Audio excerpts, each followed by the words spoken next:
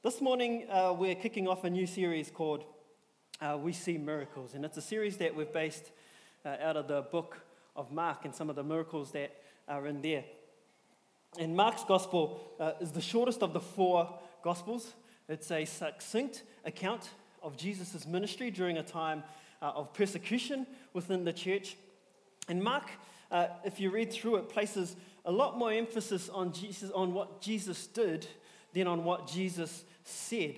And so as we look at the miracles in Mark and the account of what happens around them, my hope is that we learn a little bit more about Jesus' nature, about Jesus' character, and about the power that Jesus walked in, and the authority that he walked in. And before we do that, we're just going to pray. Heavenly Father, we thank you, Lord, for your word.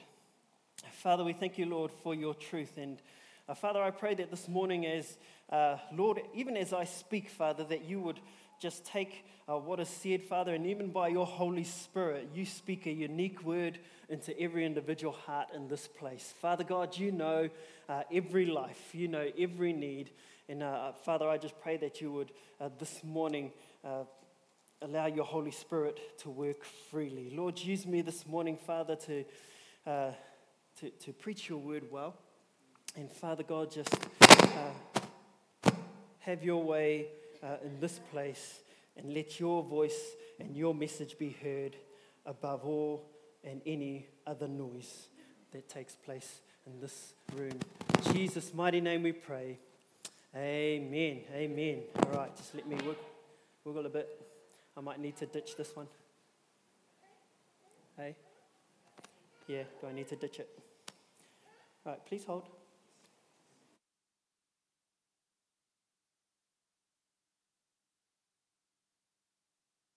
Okay, let's try this.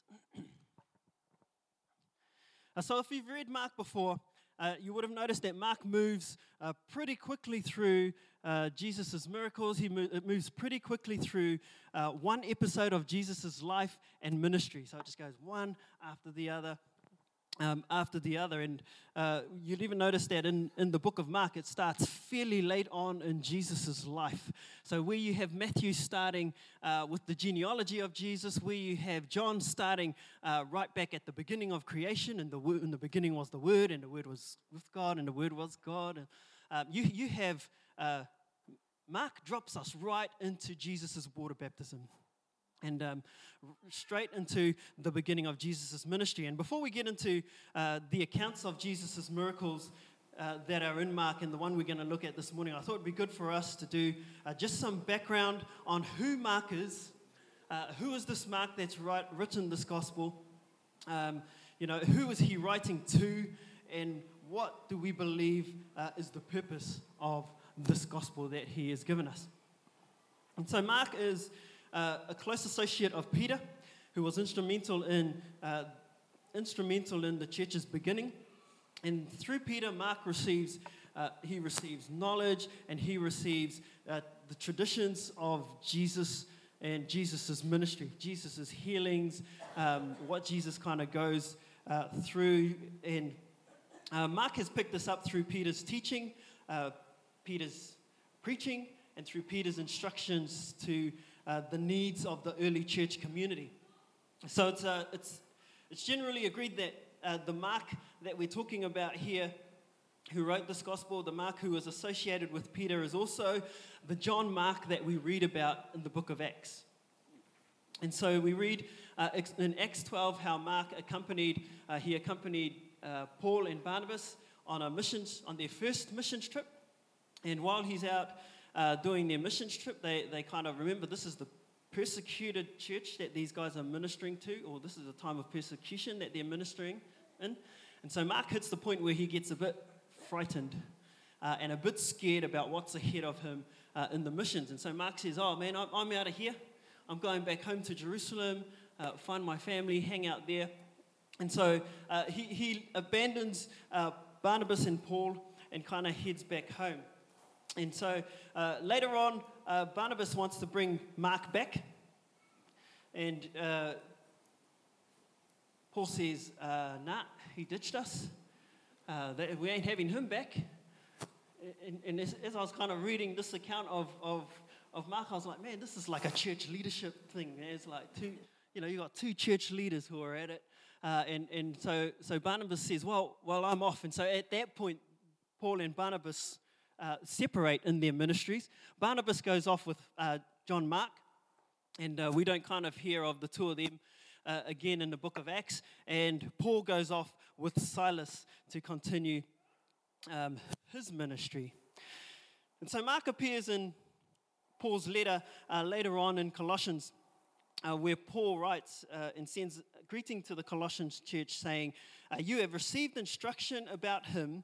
If he comes to you, welcome him. And so at some point between when Paul decided, we're not having this guy back again, and he separates from Barnabas, and when Paul starts writing to the Colossian church, Mark has kind of worked his way back into Paul's favor, or Paul's kind of seen some growth in Mark as he's been ministering with Barnabas. And so at that point, he's gaining his way back into Paul's confidence. And by the end of Paul's ministry, Mark has actually fully had fully regained his favor, Paul's favor. And so the John Mark who journeyed with Peter in the formation of the church, and it's noted about the book of Mark that a lot of the writing is actually an account of what he was taught by Peter, and not necessarily a first-hand account of his own. But the Mark that was journeying with Peter at the formation of the church, and who traveled with Barnabas and Paul on their ministry, building the early church, he is the one who brings us this gospel, and who brings us this good news account of Jesus. I just need to take a breath for a minute. So Mark's believed to have been written in Rome. Anyone been to Rome? I should put my hand down. I haven't been. Anyone want to go to Rome? Should we do a church mission trip to Rome? Yeah. I think we've got people who want church mission trip to the Pacific Islands and all sorts of things. So Mark's believed to have been written in Rome, and evidence points to his audience being the Roman church and, at the very least, the Gentile readers. So he's writing to those who are within Rome, who are followers of Christ, and who are seeking to know more about Jesus. Among the many themes of and the many things that are emphasized in Mark is the gospel, is the miracles that Jesus did. The miracles that Jesus did. I was going to say English second language, but it's not my second language, so I can't use that excuse. And so Mark dedicates more of his account to Jesus' miracles than any of the other gospel writers. And so for Mark, these miracles were a demonstration of who Jesus is. It was a demonstration of Jesus' power. It was a demonstration of who Jesus had power, what Jesus had power over. And the power that Jesus had over diseases, evil, even over nature. And many flocked, and because of it, many flocked to Jesus for healing and to be fed. And though some wondered who Jesus was, many of them just saw what Jesus was doing and followed him. And so throughout the series, we're going to look at some of these miracles and some of the events that have happened around him to see what we can learn, not just about the miracles or about what's happened to the people who were on the receiving end of the miracles, but what we can learn about Jesus. Is that all right? So let's get into the text, and we're going to go from the beginning as we make our way through to the first miracle that we're going to look at. So chapter 1, verse 1. And I'm just going to I'm not going to read the whole thing. I'm just going to kind of give us a brief race through to the miracle that we're going to be looking at. But I will read chapter 1, verse 1. The beginning of the gospel of Jesus Christ, the Son of God, as it is written in the prophets. And so Mark introduces his gospel, and he straight away highlights three very important things. He says the beginning of the gospel. The gospel, the word gospel can also be translated good news. So right at the start, he's saying, here's the good news. And then he says, it's the good news of Jesus Christ. So he's identified what it is, good news. He's identified who it's about, Jesus Christ. And then he says, the Son of God. He identifies Jesus' deity. And so right at the start, Mark is saying, we're not just talking about an account of any man, of any prophet. We are talking about the account of Jesus, the Messiah, who was the Son of God. God in the flesh with us. Now, some commentators believe that is the extent of what Mark writes, and then the rest is just gathered from his teachings and from his relationship with Peter. And so we get that in verse 1. And then in verse 2 to verse 11, we read the account of Jesus' baptism. And so Mark in his account of Jesus' baptism shows very little dialogue between Jesus and John the Baptist. The dialogue that we see in some of the other Gospels where, Jesus says, I've come down to be water baptized. John says, no, who am I to water baptize you? Jesus says, we need to do this as it's been. So Mark doesn't account any of that in his writing. And so he just kind of goes straight into Jesus comes down. Jesus gets water baptized, and then Jesus is sent into a time of temptation. And so right from the outset, we kind of get the sense of the pace at which Mark is going to be moving through the account of Jesus' life. A little bit faster than the pace that I'm talking through this first chapter. We come then to verses 12 and 13, which is a quick and brief account of Jesus being tempted by Satan. And that's a passage that we've heard a lot about over the last few months. But again, Mark doesn't account any of the dialogue between Satan and the devil that takes place in the desert, which we get out of the book of Matthew.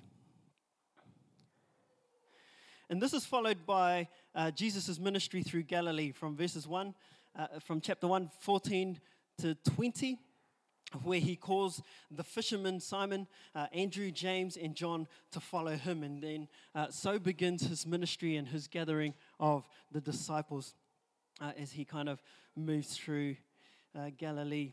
And so we're going to pick it up at verse 21, where we read the account of Jesus casting out an unclean spirit. So if you've got your Bibles there with you, we have it up here on the screen in the New King James Version.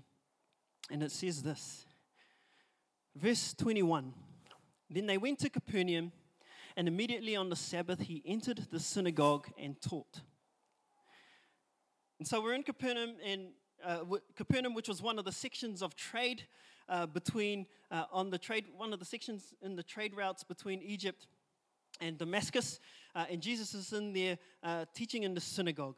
And then in verse 32 it goes on, And they were astonished at his teaching, for he taught them as one having authority and not as the scribes. And so if you're taking notes this morning, your first point to note down is that we have a picture of Jesus the teacher. We have a picture of Jesus the teacher. 42% of Mark's verses contain mention of Jesus' teaching. And, Mark Mark doesn't mention much about the contents of what Jesus taught because, again, his emphasis was on the ministry work and what Jesus does as a servant son of God. But he has 42% of his verses contain mention of Jesus' teaching. And so these guys heard Jesus teaching in the synagogue, and they were astonished at this, as it says, and they recognized that his teaching was not led by the wisdom of any Pharisees, was not led by the wisdom of any scribes, was not led by the wisdom of anything that was in the world at that point. But his authority had come from within himself as the Son who was in the Father and as the Son whom the Father is in, the Gospel of John tells us. And so Mark is setting Jesus apart from scribes. Remember, he's writing to the Roman church who are looking for God through the religious leaders. Mark is setting Jesus aside from the Pharisees and from the scribes and from the other leaders of that time for his Roman and for his Gentile readers to look to for direction. So in a way, Mark's saying, hang on, here's Jesus, look to him. His wisdom is astonishing. His wisdom is greater than that which we've heard or known. And so he's pointing people to Jesus as a leader for their direction. It goes on in verse 23 to say, now there was a man in their synagogue with an unclean spirit. So the term unclean in the Greek bore special connotations in biblical times. So in Old Testament, biblical times, an unclean spirit or someone who was called unclean distinguished between what was lawful and unlawful. It distinguished between what was accepted and rejected in society, and it distinguished between what was godly and ungodly. And so an unclean spirit was a spirit that acts in direct opposition to the Holy Spirit of God. An unclean spirit is any spirit that acts in direct opposition to the Holy Spirit of God.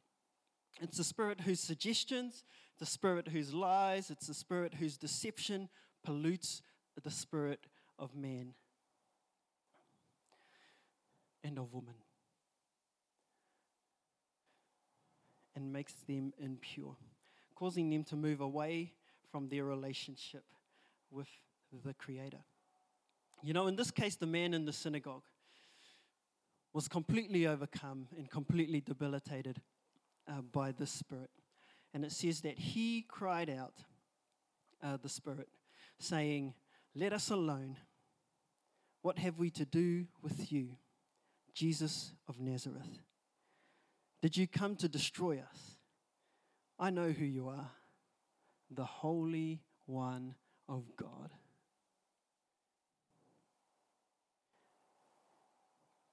Have you ever thought about who said that?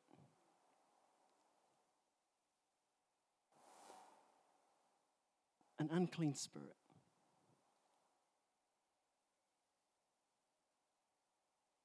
What have we to do with you, Jesus of Nazareth? Did you come to destroy us? I know who you are, the Holy One of God. And so your second point this morning is that in this miracle we see a picture of Jesus' authority.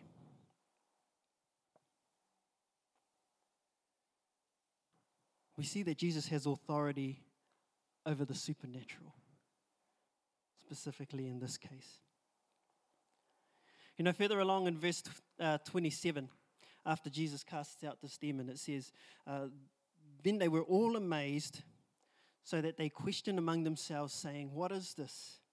What new doctrine is this? For with authority he commands even the unclean spirits, and they obey him." You know, this demon knew he was doomed. He saw Jesus and he knew he was doomed. I don't know about you, but I've had times in my life where I've had some demons that need to be a little bit doomed.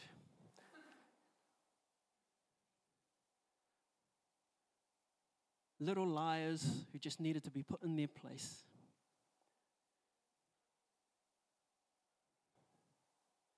And the demon does a couple of things in this verse that are interesting in the context of the story. So don't think about this as someone who's reading it historically. Think about it as if you're in the room at this moment.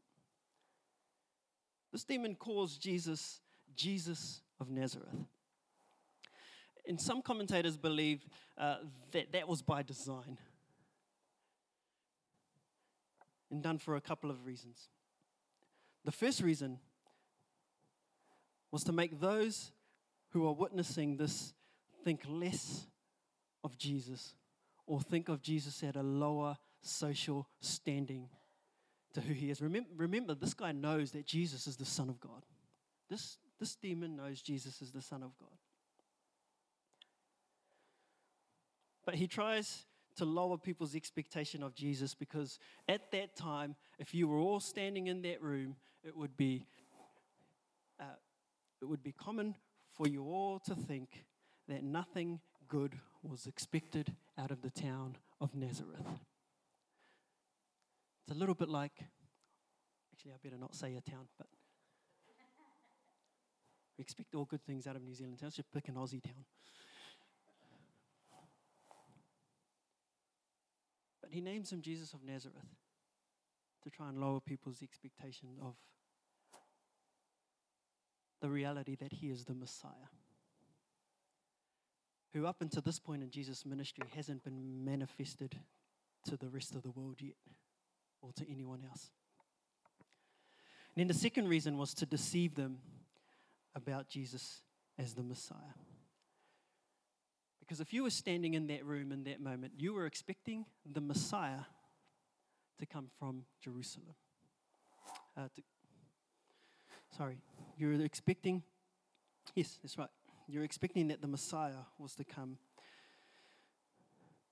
or to be of Jerusalem. And so hearing that Jesus was of Nazareth would kind of throw you off the scent of who Jesus really is.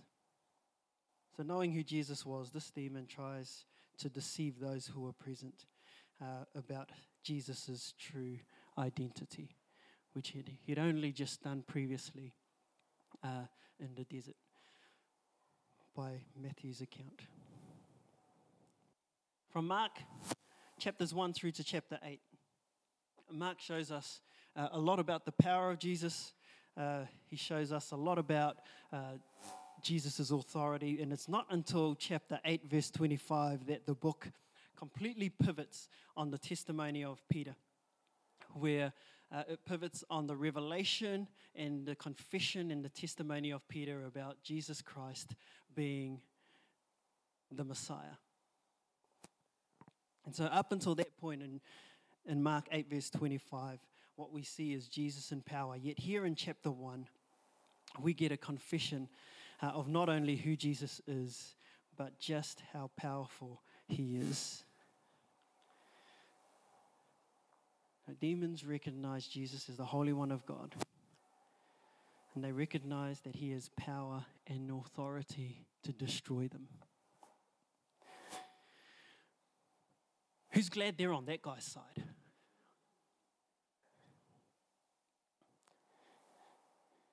In verse 25 it says, "But Jesus rebuked him, saying, 'Be quiet and come out of him.' And when the unclean spirit had convulsed him and cried out with a loud voice, he came out of him." And so your third point this morning is that we get a picture of the cleansing power of Jesus. 1 John chapter 1 verse 7 says, "But if we are living in the light, as God is in the light, then we have fellowship with each other, and the blood of Jesus, his Son, cleanses us from all sin." Isn't it great to know that we have the cleansing of God, the cleansing of the Son? But let's not forget the first part of it. That there is an action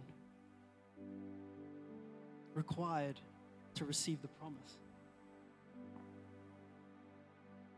If we are living in the light,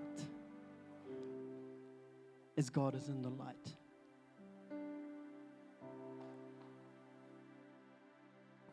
then we will have fellowship with each other, and the blood of Jesus, his Son, cleanses us from all sin.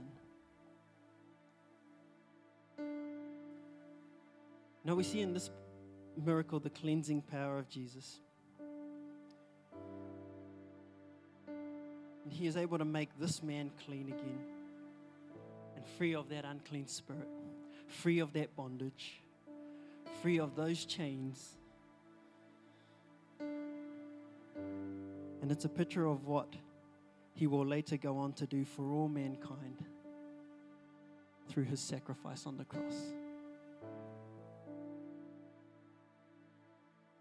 That through his life, we're made clean. That through his life, there is now no demon, no nothing that has power over us if we walk in his light.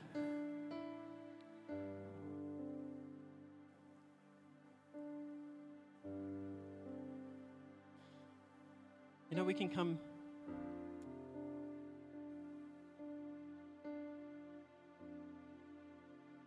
to Sundays and sit and listen to messages. And I did that for about 20, 21 years. Just sat. It's just what we did. We just went through the motion. We heard about Jesus. I read about Jesus. I even taught about Jesus in the youth.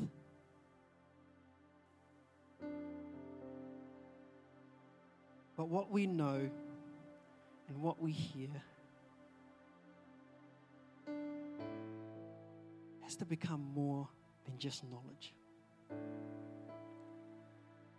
It has to be more than just information.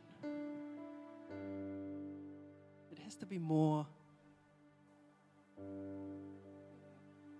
than a whole lot of memory verses.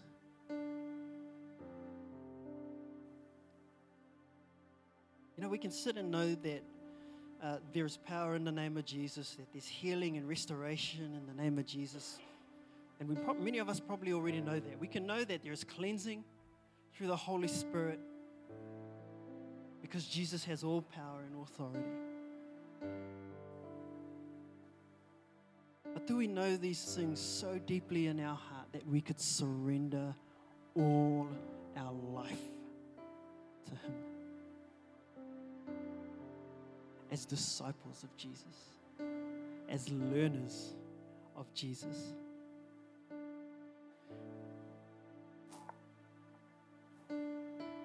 Trusting him completely, no matter how great or how difficult things are. Who knows? It's easy to love God when things are going well.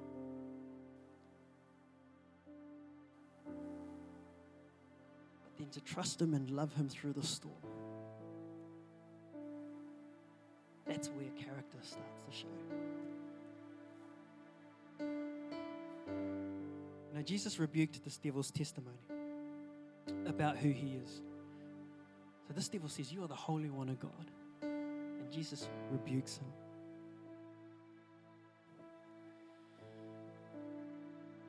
Because even though this demon knew who Jesus was, knew how powerful Jesus is, knew that Jesus could destroy him, all of his nice words, all of his declarations meant nothing because his loyalty and his allegiances were tied to evil.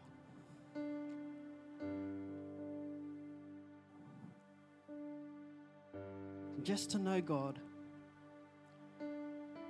just to know Jesus, just believing in what Jesus is able to do, gets us no further in our relationship with God than that evil spirit. Think about that.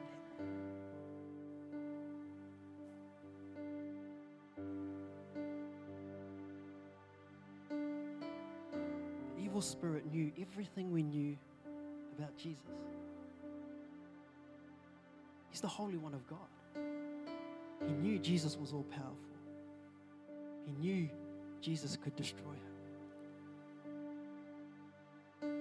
Yet Jesus rebuked his testimony because his loyalty and allegiances were tied to evil.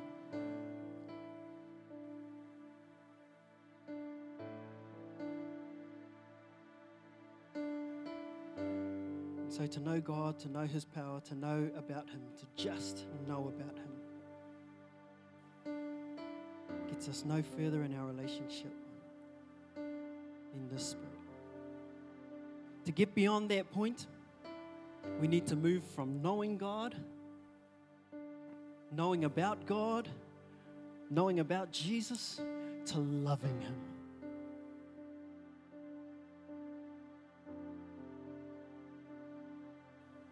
Matthew 22, verse 37, Jesus replied, "You must love the Lord your God with all your heart, all your soul, and all your mind."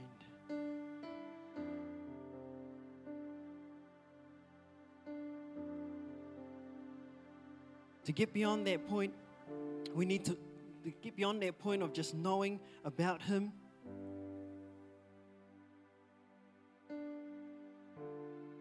We need to obey and surrender to him.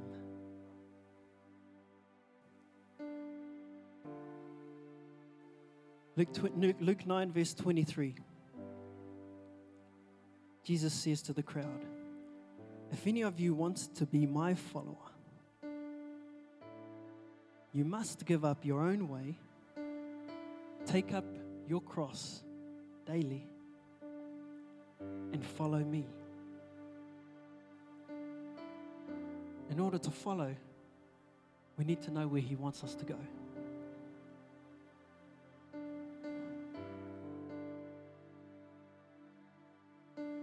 And so in this story, we see the Messiah who's come full of grace, full of mercy, to set those who are captured in bondage free, to break the strongholds of evil over our lives. We see the Messiah who is all powerful and mighty in the heavens and the earth, over all powers and principalities. We see the Messiah who gives strength, hope, peace to the hopeless, to the broken, and to the desperate.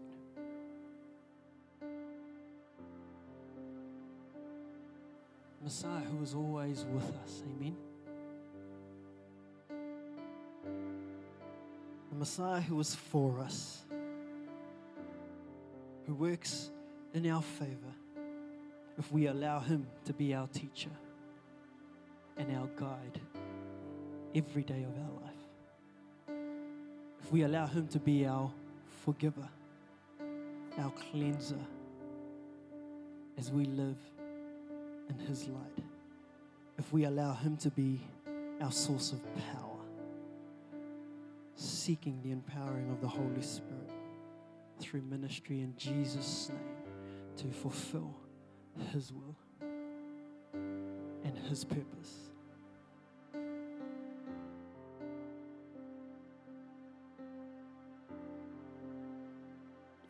John 14, verse 12 and 13. It says, "Most assuredly I say to you, he who believes in me, the works that I do, he will also do. No greater works than, and greater works than these he will do. Because I go to the Father, and whatever you ask in my name, that I will do, that the Father may be glorified in the Son."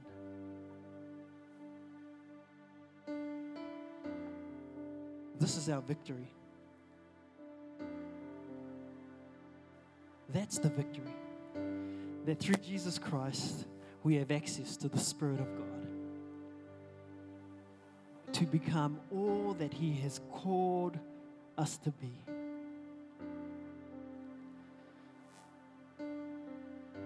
We have access to the Spirit of God to be agents of change and transformation in people's lives.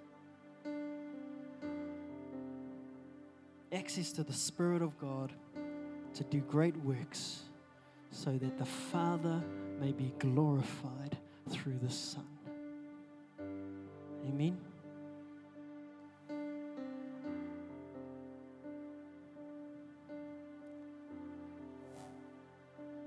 So my encouragement for us all this morning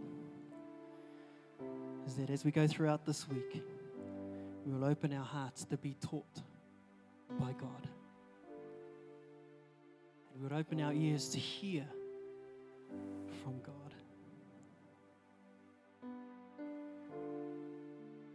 That we would open our lives to be forgiven, to allow ourselves to forgive ourselves. And that we would continue to open our lives so that the Holy Spirit can use us in power to do great things for our God.